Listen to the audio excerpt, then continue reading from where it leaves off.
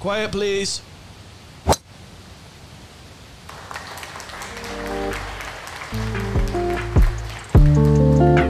You're listening to Birdies and Bogeys, hosted by Jordan Bloxham and Weston Mon, bringing you golf's week in review, recapping your favorite tournaments with professional insight from their perspective. Now, quiet, please. Here's your hosts, Jordan and Weston.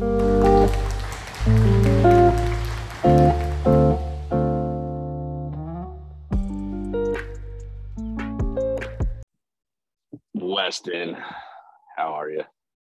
Oh, just so good. So good. Oh, we were just talking about a whole bunch of stuff, and sometimes I think some of our best stuff is pre-recording. Well, it's actually not pre-recording, but it's pre-recording prep. Yeah. Yes. It's us talking before the cameras roll. Before we're officially recording. Willie Z. The big news there. The big news is Willie Z gets the win. Yeah. Amongst all the other stuff. And I think the big headline was like, he can putt. And statistically he can't, but he did putt in this tournament. And that was good to see since they've made the changes, right? Yeah. Because he's had his changes since when did they say they broke it down? It's basically, was it after the PGA that they basically just like he went and worked on it, and then they're like, okay, we just gotta start over. And they didn't really start over, but I think they're like, we can't just practice our way out of this. And some of it is as much as anybody says it, right? Having belief in yourself. And we talked about this a little bit before with Adam Scott, because we were talking about statistics and like the reason these guys are so good and the reason their putting maybe looks worse than it is that they hit so many greens, right? And they're such good iron players that is going to diminish your stats because they're putting so much. But we talked about it with Adam Scott. I think Adam Scott kind of got a little mind trip with it because he was first in Struxon game putting this week. Yeah, he hit the ball as well as we were looking at other stats. But I think he let it get to him to the point where he didn't believe, he thought he was a bad putter. Right. Yeah. And I think one of the things that Zalatoris and who he's been working with, because they mentioned it like 17 times, because once Paul Azinger gets fixated on something, that's basically all that he'll talk about during a broadcast. But he was basically like, yes, now he says he's the best putter on the planet, right? And yes, there's some of that, and he's putting in the work. Sorry, I just looked in our notes and a little quip that you put on whether he's figured out his putting. Sorry, just total squirrel moment. Squirrel moment. I just looked at that and you put no. I'm like, okay. But I mean, that's some of it, right? You've got to have belief, belief or faith. Yeah. And we're taking some spiritual talk here. Some church talk. Faith without works is dead, right? Yeah. So basically, you have to have the faith along with the work, and I think that's been a bigger thing in his resurgence the last little bit, as much as anything, right? Is the belief in himself along with the work that he's put in. Yeah, there's a ton of chatter about his putting stroke, right? I mean, even other tour pros are talking about the putting stroke. And if you've seen it within 8 feet, he gets up to the ball and he almost whiffs it like every time. And it's more like inside 5 feet. Inside 5 feet. And And granted, he still manages to get it done. But I mean, I went through every statistic on the PGA Tour around putting for him, even during this tournament. And he was not even close to the top 10 in strokes gained putting or proximity make, whatever. But you don't have to be the best putter. It certainly helps, but you don't have to be the best putter to win a PGA tournament. And that's essentially what he's proved. And so you have to make some putts at the right time. Yes. You have to be, and right. It was the strokes gained on approach. He just like blows the competition away right now. Oh yeah. Was it just in this, or was it in? I can't remember whether it was just this tournament or whether it's overall. Was his approach? Overall, on the tour this year, he's number one in strokes gained on approach. So he's just flat out not only a great ball striker, because he's 8th on greens and regulation, but it's also proximity and how often he gets those chances to save strokes and make them on the field. And he's just the most efficient when it comes to that. And that's why his name pops up most frequently. And it's kind of like a Morikawa thing, because Morikawa is in the top 10 in strokes gained approach. And it's like, if Morikawa figures out how to roll the rock that week, guess what? He wins. And I think it's the same story for Zalatoris. And heck, you could say that about Tiger. I remember one Arnold Palmer Invitational, I think it was 2008. And the stat was Tiger has not made one putt over 20 feet the entire week. And then he gets to 18 and he's got a 22 footer to win by 1. And guess what? He cans it. And one, he cans the one putt, right? And it's the same. And I mean, Zalatoris actually did it. Like, he had like 3 or 4 putts coming down the stretch that he made, right? He makes the one on 18. And then, I mean, he makes a good putt to win, right? Because I think it was about a 10 footer, but then then makes a couple of other ones. It was just he makes the one on the first playoff hole. So it's an interesting thing. It's just thing with him. Statistically, you're going to make some putts, and it just happens to be like you're on the craps table and you roll the right numbers, right? Right. And the odds are against you in either scenario, but it just happens to be that they lined up right then. And that's great. And that sometimes is the case for some of these guys that win.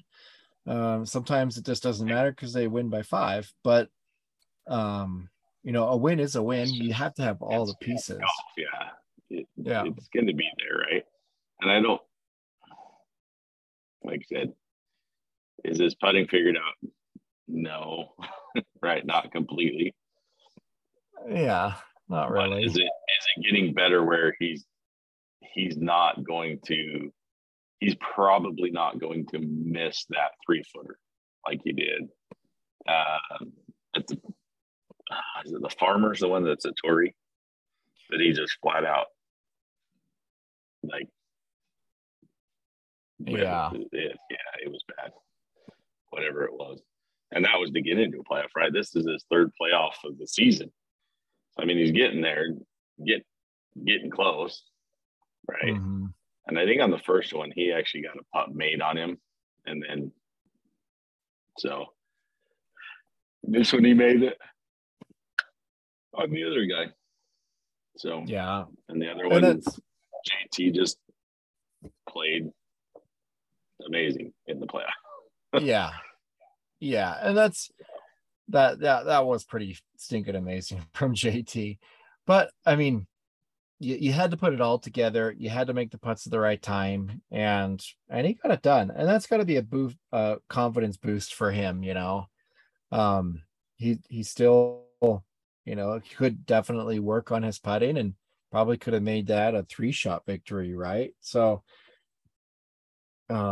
but his ball striking really was the key, and giving him the shots and a couple of good breaks here and there. But I'm glad for the guy, because now he gets that off his back. And well, they said it right. He won $6.7 or $6.8 million. Yeah, without a win on tour, which is like crazy. Like 8 top 10s or something. So just really solid. But good golf, good for him. I'm certainly happy for him. But just pointing out the obvious, maybe being a little bit of a Debbie Downer. He won on the PGA Tour. That's awesome. Is he going to win 15 times on the PGA Tour? I don't know. I don't know if he's going to be that guy. I could see that with JT. I could see that, obviously with some of these other guys like Rory and John Rahm and whatnot. But, here's a guy who done that. What is JT at? JT at? He's like almost up to 20. I think he's around 17 or 18 or something. But it's, there's just a caliber of play that you see from some of these guys, and some of them are closers, and maybe this will help him get there. But I for him to be a true like marquee player, I think just a little bit more work. And that's easy for me to say from the couch, but it's just kind of as I'm calling it. So in that last question, so we've already figured it. Putting's not completely figured out. It's getting better. I would like to see like his improvement over the last month with putting. It would be interesting to see. But does this open up the floodgates? But I think that kind of comes down to the thing that we talked about before is it's, I don't think if his putting isn't adequate, then no, right? He's not going to get there. Yeah. But if he's gaining close to a stroke or 2.5 strokes a tournament with his putting, right? Because what was it, 2.6 is what you said that he had for the entire tournament, which was still down the list a little bit, but is 2.6 overall in a tournament for him good enough to win multiple times? Yeah. I mean, if he putts that good, then he'll be in the mix, right? But sometimes it's just a putting contest, and I don't see him winning those types of tournaments, like the Phoenix Open or something. But I do see him obviously competing in some of the harder ones that require better ball striking, and that's what he brings to the table. And I cannot remember what they were at score wise. What were they at score wise for this one? The score this week, that was 15 under. So not the shootout like you're going to get in the desert where you're 24. Yeah. Right. It's just like if you're not putting, you're like there's zero chance of you doing it. But so like I said, happy for him. Hopefully, like he can kind of, this gets him right. Who knows? I don't know. The BMW, it's kind of been the same thing though. In the past, I don't think it's been a low scoring event, to be honest. It's and a then the brutal Tour championship can go either way. I don't know, with maybe him getting, because he may go into it in the number one spot, so he may have a 2-shot lead or whatever, that stupid format that they do. But I don't know. But in other news, right? We talked about nobody withdrew from this first event, which is nope. or didn't show or didn't play in this first event, which usually happens. So we think something was like, hey guys, this isn't mandatory, but it's mandatory. I think the super secret memo went out for everybody to play in the St. Jude. Yeah. But along with that came with some things, which is funny, right? You had 3 guys playing in it that are rumored to be going to the LIV Tour. But the most high profile one was Cam Smith. And yeah, that was an interesting rumor to pop up. His presser was less than convincing that he was not going. He didn't say that he was. He didn't say that he wasn't. He just said, "I'm here to play golf." Right? Yeah, and which was the same answer at the end of the British. So yeah, but let's be real here. These guys are not wordsmiths. In fact, I've seen Tiger like stumble over so many questions as they try to spit out what they're thinking. These guys are professional athletes. Some of them are well-spoken, a lot of them aren't. And I don't think Cam Smith's very high on that well-spoken list in comparison to other tour players. Like, you try and just say something, what you mean, and something comes out and it doesn't sound convincing. Like, that, I would say all signs point towards yes, and it's not because of what he said in the presser. He's Australian, grew up probably idolizing Greg Norman, has a great relationship with Greg, and a couple of other people that are Australians are heading over as well. And it looks great from a money standpoint. Like, those signs right there tell me he's taking a hike, and it had nothing to do with whether he could answer the question the best way on a presser. So that's where I'm putting. I mean, I think he's fine. It's just like, it's such a hard question, whether you're going or not, right? And he could just be like, hey, they've offered, but he can't, right? Even if he said, hey, they've offered me, I have not made a decision one way or the other.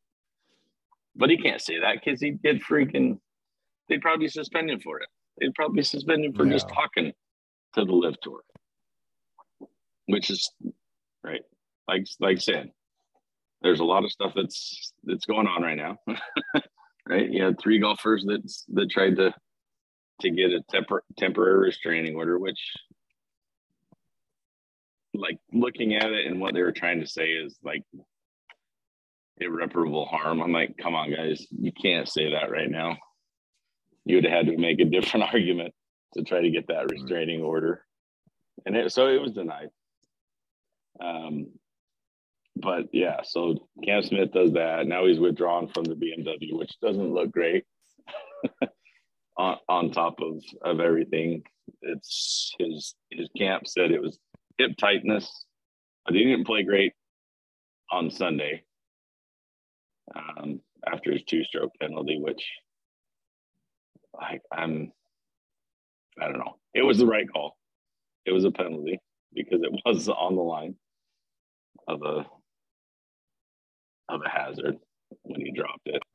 So he did play it from a wrong spot. So it was technically the right play or the right call. But I think it's when stuff like this happens, when there's an official around, because they have an official with every group, right? And the fact that it wasn't addressed the day of, right? I think you've got to just be like, hey, we missed this one. There's people there, right? We've talked to him. You know, he understands the rules clearly now. There's nothing we can do. The day it's right, it was.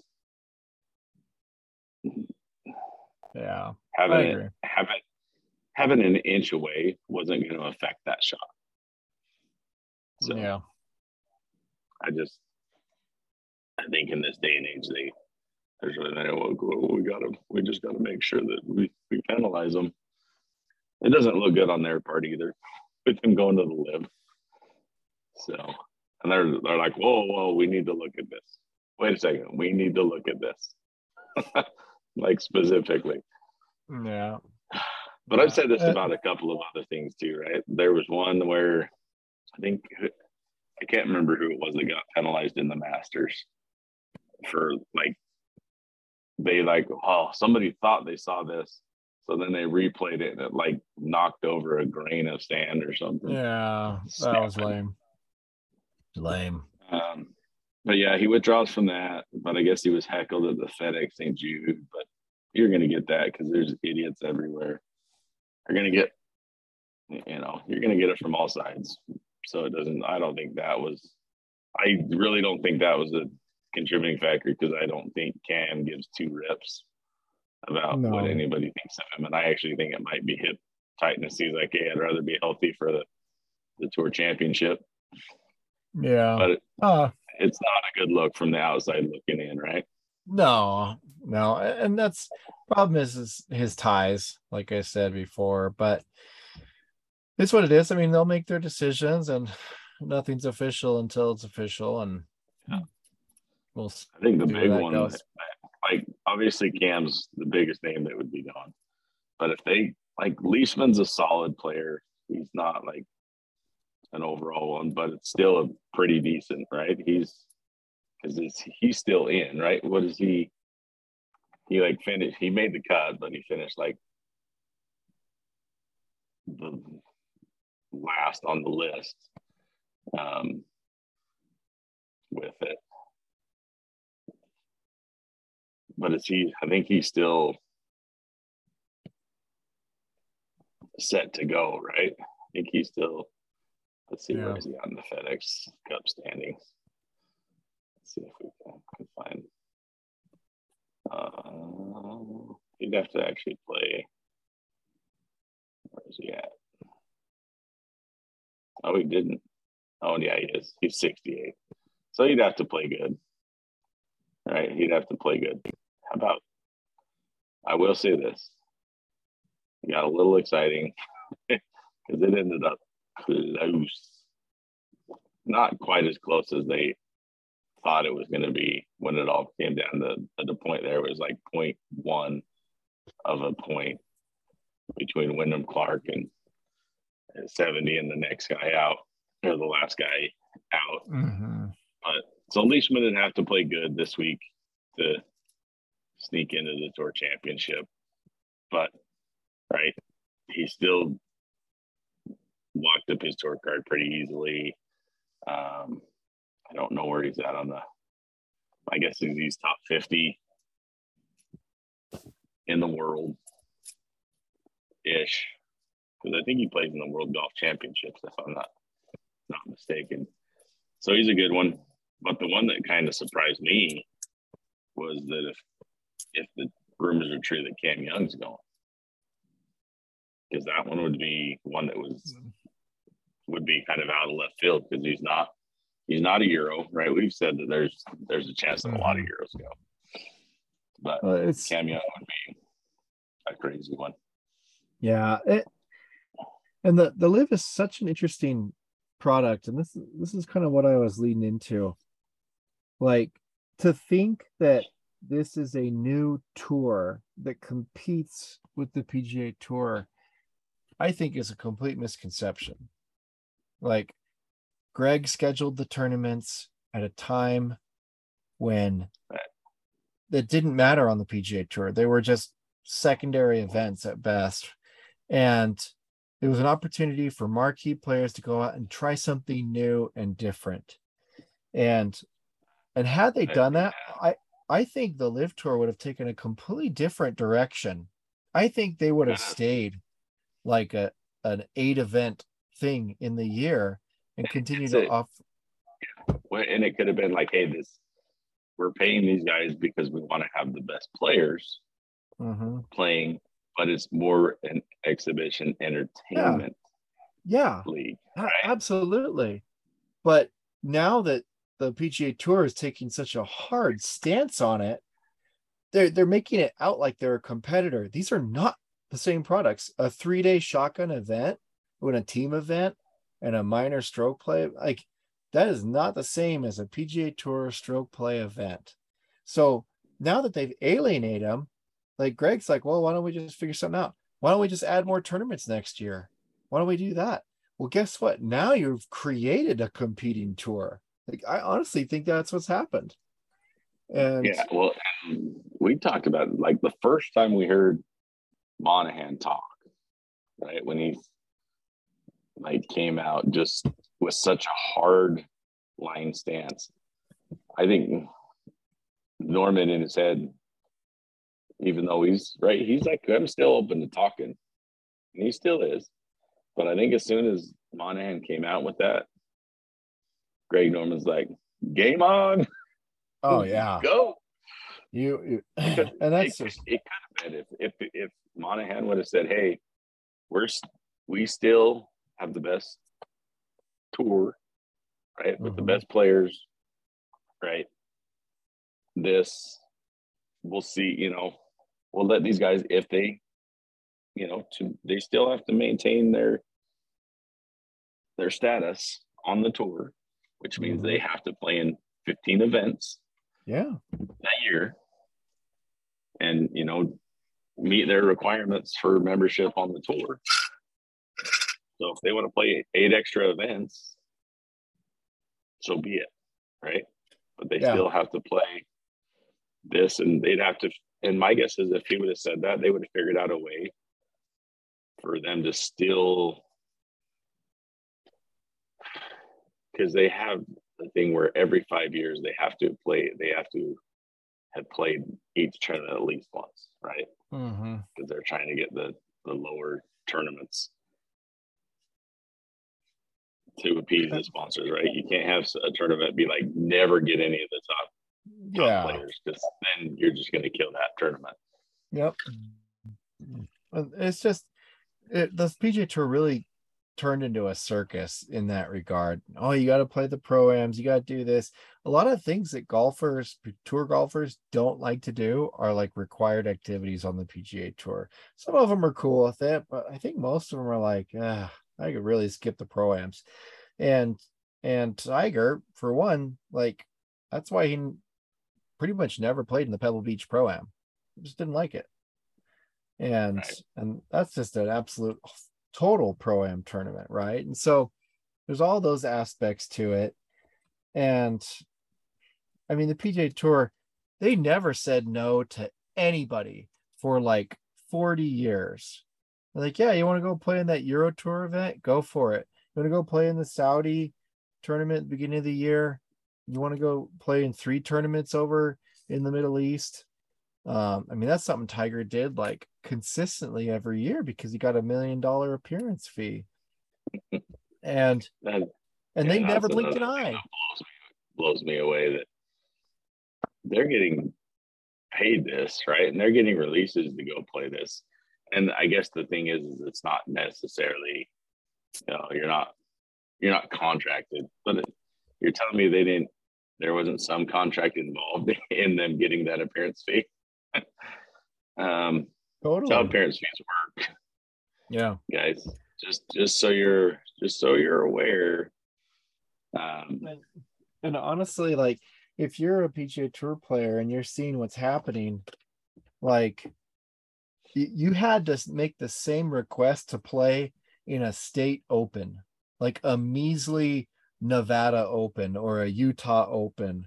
You had to make the same request to the PGA Tour to do that as you would in a Saudi event, or in a Canadian event, or in the UK, the Scottish Open, all these tournaments that you see these players hop into and play and it's the same for the live events and whatnot. And so for them to say okay to all of those and not to that, clearly there was malice in the whole proceedings. And this is what I've heard, is that Monahan's future is a little uncertain with the PGA Tour. And they do have a players only meeting, and that was one thing that they were saying. And they made a big deal that Tiger was showing up for it. And I'm like, it's a players only meeting, right? They're going to talk about this. It should have been done before, right? Should have been done before. Like, hey, where's our stance on this? What's bad about it, right? Because if it's a players only meeting, right? So are they not letting Cam Smith and Mark Leishman go to this players only meeting because there's rumors of them going? They're not going to let Cam Young go because there's rumors of him going. I don't know. It's Needless to say, I'm no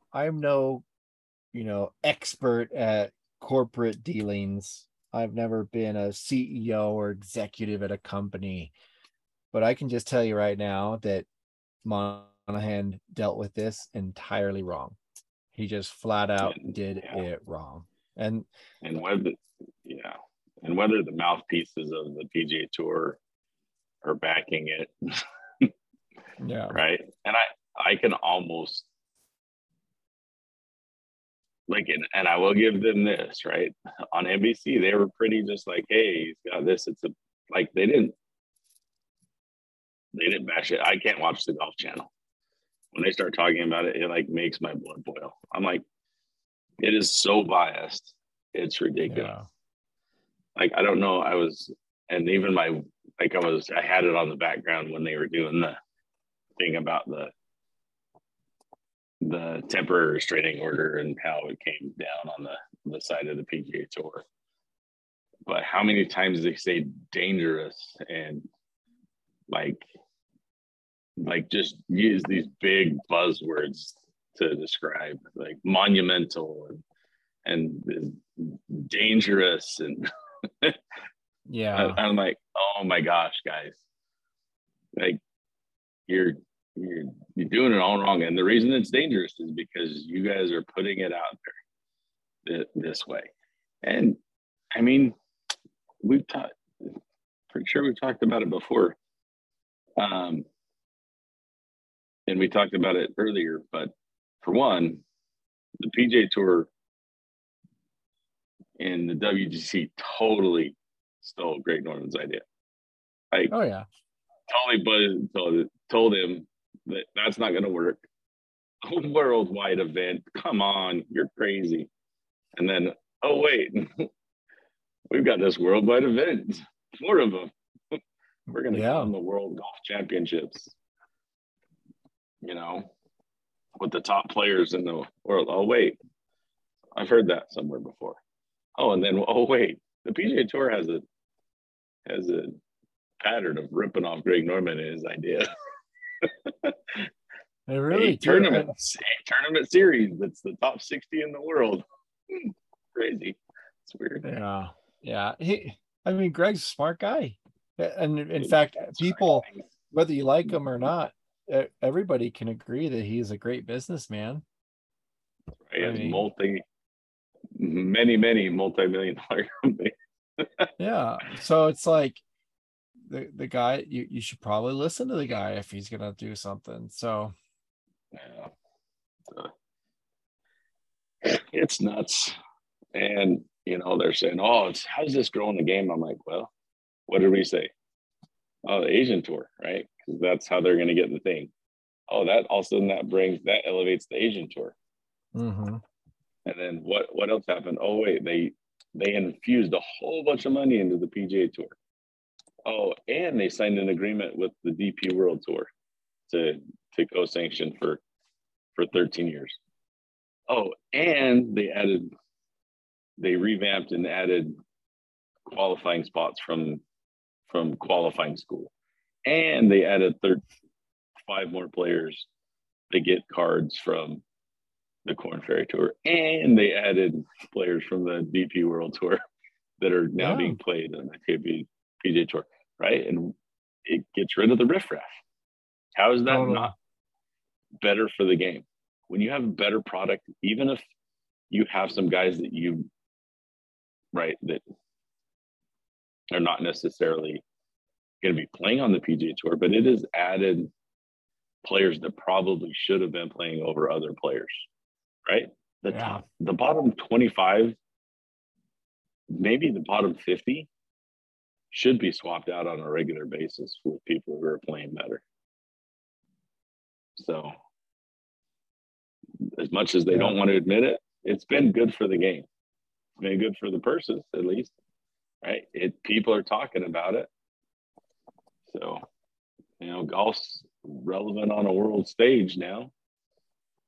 So, but yeah. No, it really has grown the game, and whether you like it or not, it's put golf in the headlights of news. It's expanded tournaments in new places and new courses. It's touching a different type of demographic that wants to watch golf. It's helping other tours grow bigger, and whether you like it or not, they have also included fundraising or charity aspect to the live golf tournaments, just as probably a box to check. But they're still doing it, and that's again, more exposure, more everything. It's like I said, it's not bad, and I think what may hurt the game is, well, at least the PGA Tour, is the antitrust lawsuit. Because on the Golf Channel, they're like, yeah, now the players are going to be exposed. Those contracts will have to come to light and exactly what they are. I'm like, yes, but with this antitrust lawsuit, the PGA Tour can no longer hide behind their nonprofit status to kind of hide everything. Right? Their books are going to be open just the same. Right. And that's what I'm like, hey guys on the Golf Channel guys, you realize that, yeah, you're gonna see what the contracts are like for the live players, whatever, if this goes forward, and it's not gonna be a short process. It might not even see a court date for a couple of years, and by that point, from what they say, Live Tour's not even going to be around, so they shouldn't worry, right? But if it goes to that point,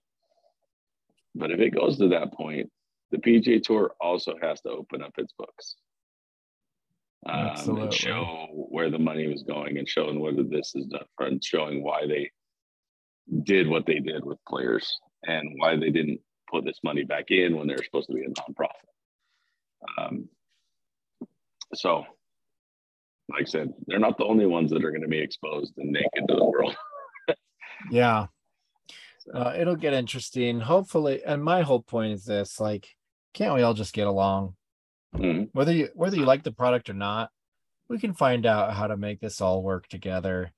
Because I hate seeing a PGA Tour event with not the highest caliber of players there, not having a DJ, a Brooks, love him or hate him, Patrick Reed, or DeChambeau. Possibly now Cam Smith, Cam Young. Yeah, like these are all great golfers. Hideki, you're right. There's some names that I think that list is going to get longer than Cam Smith, Mark Leishman, Cam Young, and Hideki after the playoffs are over. I agree, and I think that they can make it all work. And I want to see all the best players play again. That's why I love the majors so much.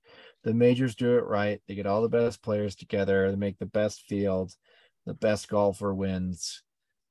So yeah, that's where I hope things end up. But looks like it's gonna take a while. We will have to see. So yeah, it'll be interesting to see, because their players only meeting was today, right? So they may not,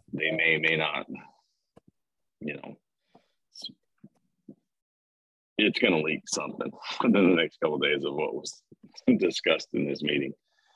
And it may be that Jay Monahan's out because he's acted like a tool and really backed the tour into a tough spot with this. Yeah. But yeah, other than that, right? The funny thing is you talk about the Utah Open. It is Utah Open week. Yeah. Which I will be competing, and hopefully I will have the best caddy the Utah Open will have on the bag. I hope so too. Depending. It would be fun. I know. I would love it. And I think I can make at least Friday work. but I'm still working on it. So yeah, to be determined. To be determined. That was an interesting one that you just threw up there. I didn't realize. Like I said, I try not to watch. I've been down here at the Utah Open. I played in a pro-am yesterday. I'll be playing in a pro-am tomorrow, and then I've got a golf bag brand, Sunday Golf, that I rep, that I've got down here, because they do. The Utah Open does 7 pro-ams that the Utah section runs. And they do a merchandise tent because everybody gets bucks for the tent. So I've got some product there. So I am down here in Provo, wonderful Provo, Utah. Not really. I am not. I could never live in Provo. Let's just say that.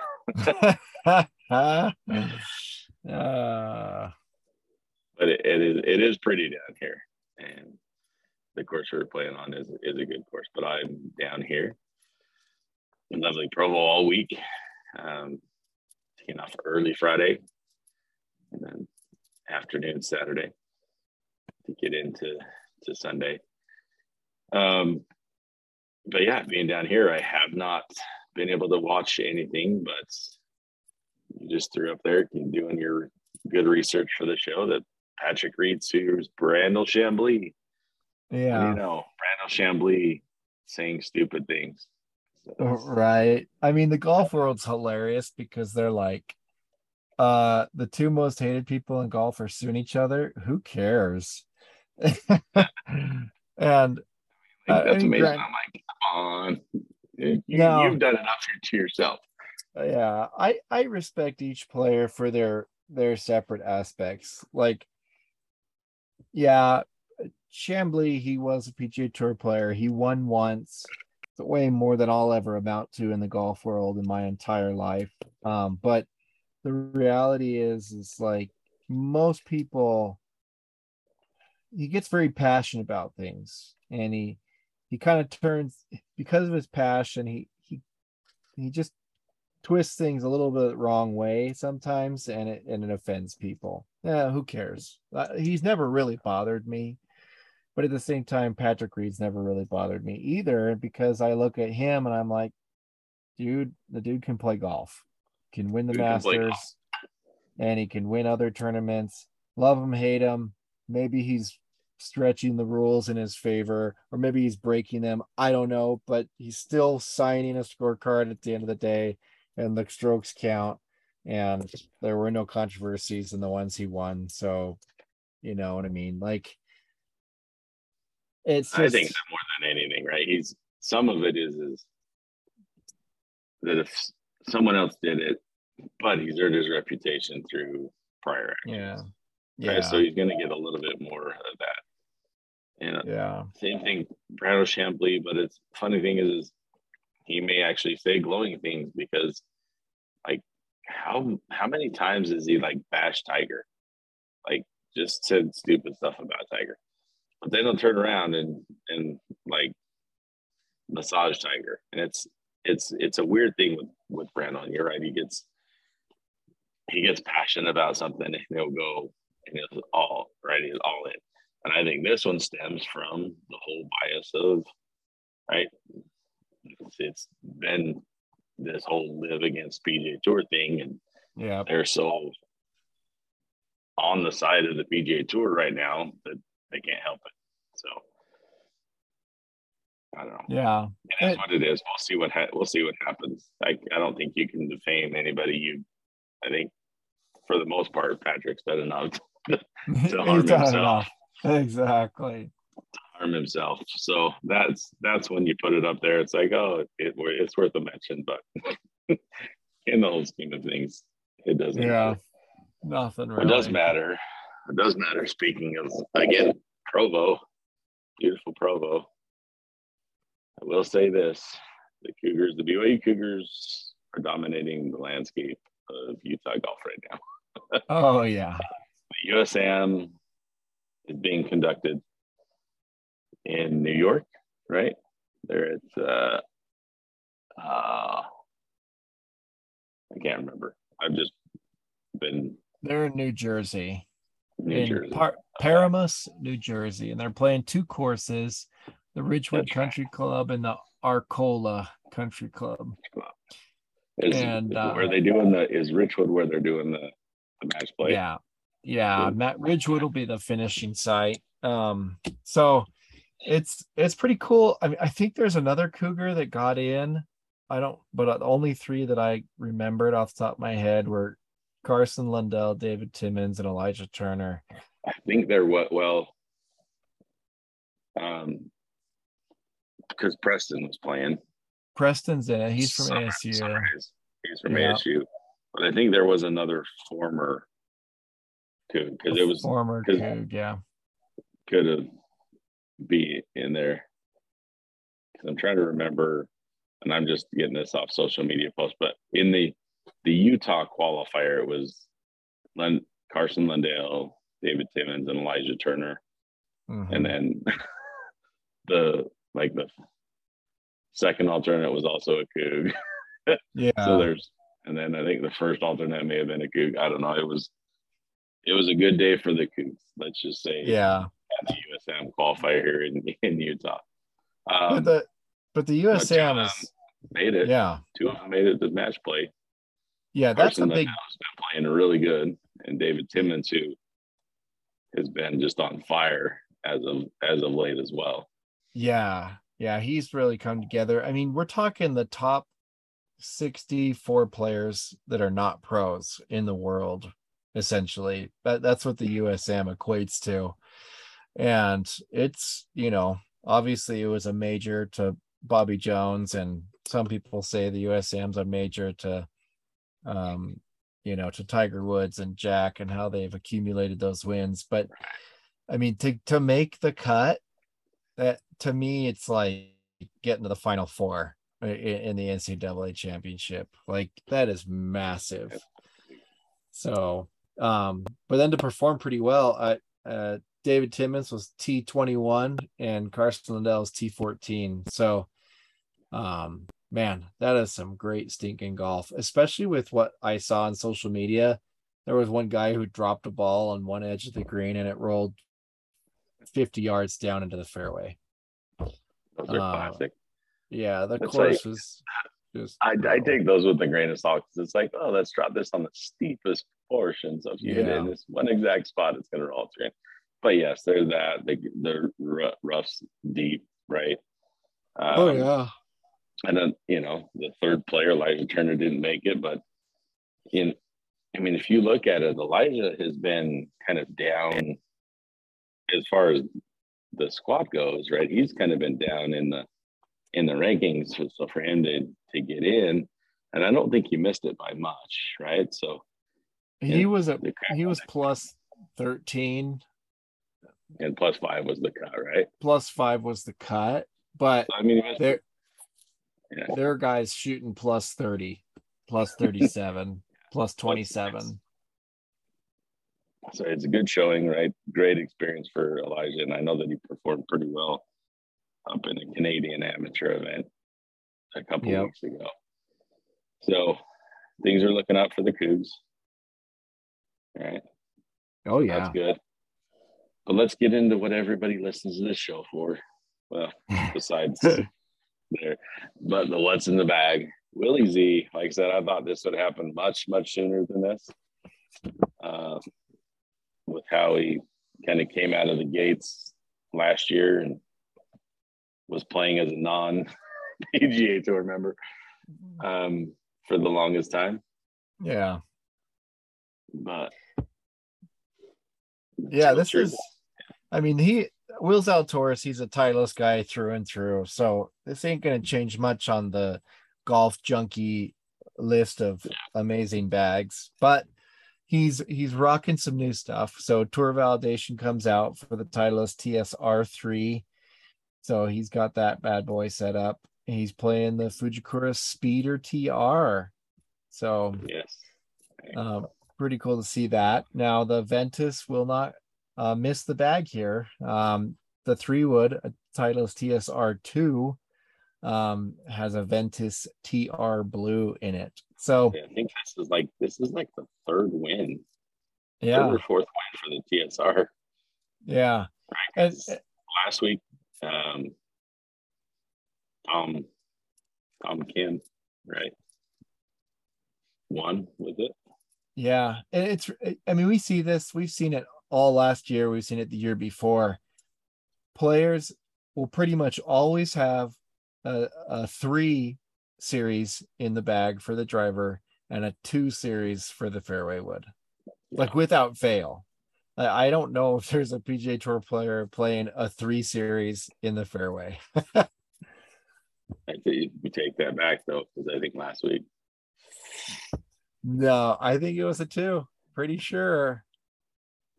Pulling it back. He had a TSR3 driver. Oh, he did have a 3 fairway.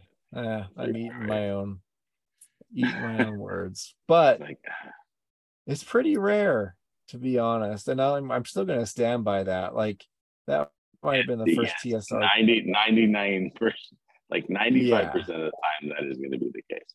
And I was actually surprised, and I didn't say anything, but I was actually surprised that the 3 series was in there. So yeah, but the TSR2 does look fantastic at setup, and it is a tour favorite for sure. But we drop straight into the irons. He's got a Titleist T200 3 iron, and then the Titleist T100 4 through pitching wedge. My opinion, best looking performance cavity back on the market, just hands down. Titleist has had a really good year. Yeah, they have. Yeah, they have. And then in the shafts, he's playing the Nippon Pro Modus 3, as well as some True Temper Dynamic Gold Tour Issue X100s in the 4 through pitching wedge. Then we jump into the wedges, and guess what? Something's back. T baby. The T grind.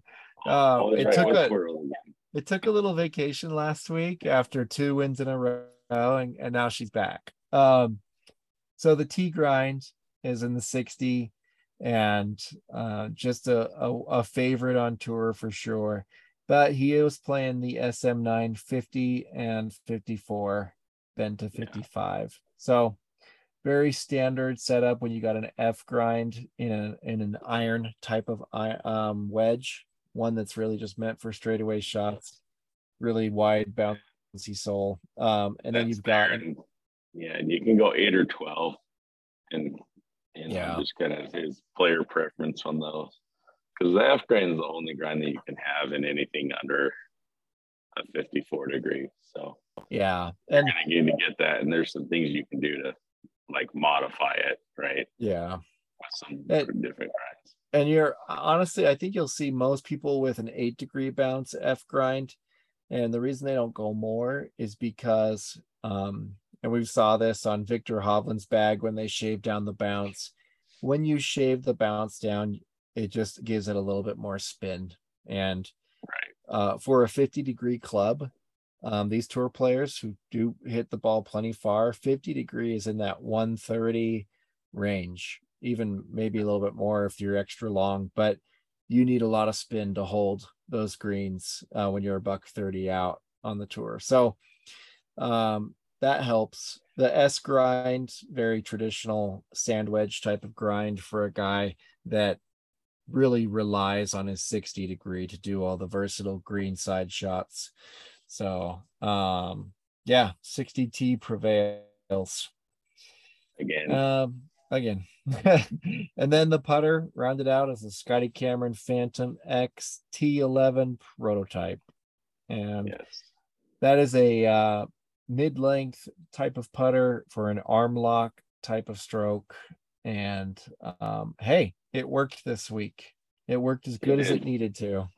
Yes, it was as good as it had to be. Yeah. So it was as good as it had to be, which is just like I said, it's all you need.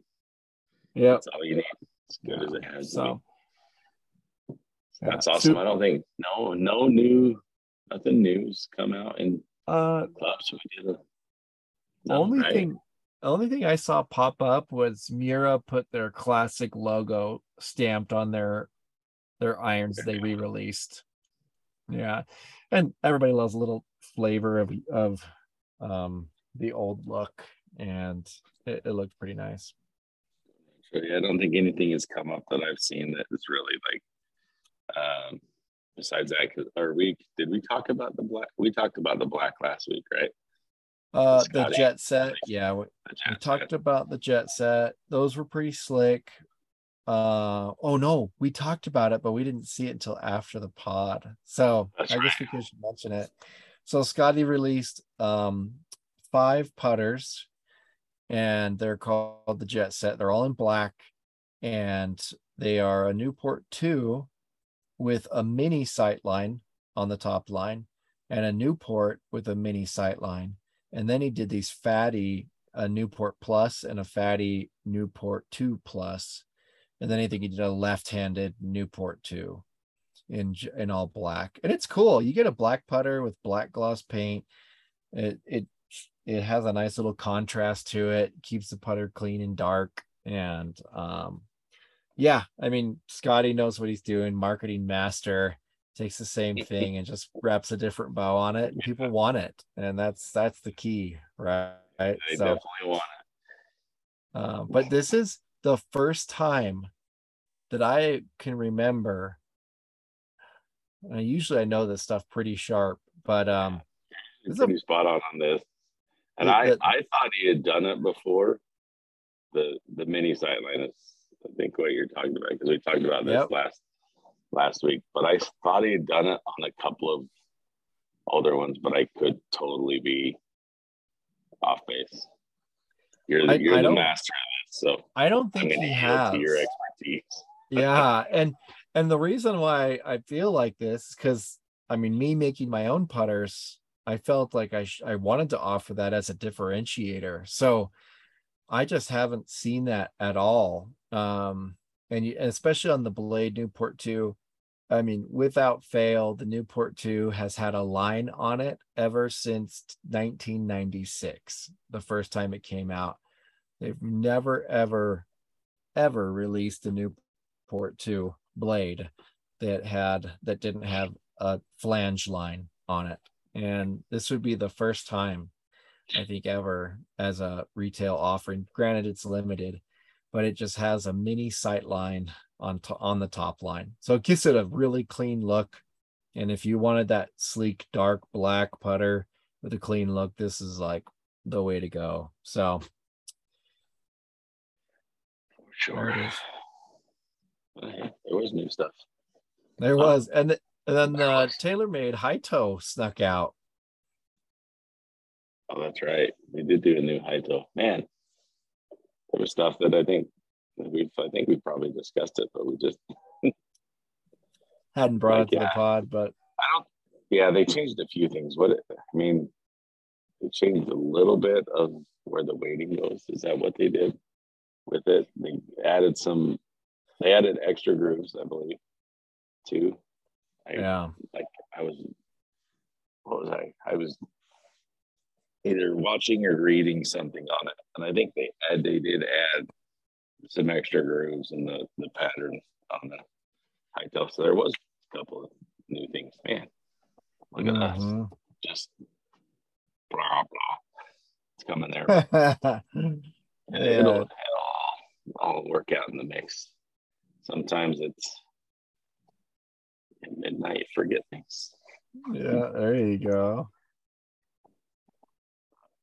No, I think the high toe would be a good one. If they can improve on it, like I said, if they did add it so they can get a little bit more spin, that would be not a bad thing. Like I said, I played it last year.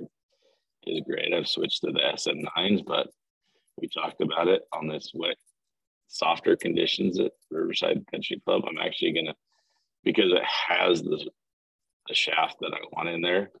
Yeah. But my 58 is going to probably be going back to my Callaway PM grind, just because the turf conditions kind of dictate it. So we will see. I think that's kind of all we got. Hopefully we have a lot to talk about this next week. We should be. Yeah. We'll talk about it either way. My performance in the Utah Open, good, bad, or indifferent. If the driver can treat me well, then I should be fine and get me in the fairway. And I'm actually pretty solid from that spot. Driver has been really, really hurting me lately, so it just needs to act right, and we'll be fine. We'll have a 3-day tournament and bring home a check. There we go. Nice. Do it. No, that'd be awesome. But until that, so that I can go to bed and get some rest and get some practice in a little bit tomorrow and rest up a little bit for my Pro-Am practice round. That's how you get practice rounds in for the Utah Open. You play in a couple of Pro-Ams. Yeah. But I think that's it. So that is it. Everybody, thanks for listening, and until next time, we are out.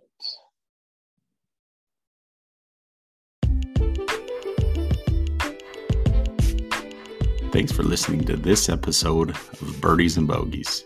If you enjoyed what you heard, please subscribe, leave us a rating and review, and until next time, have a great week.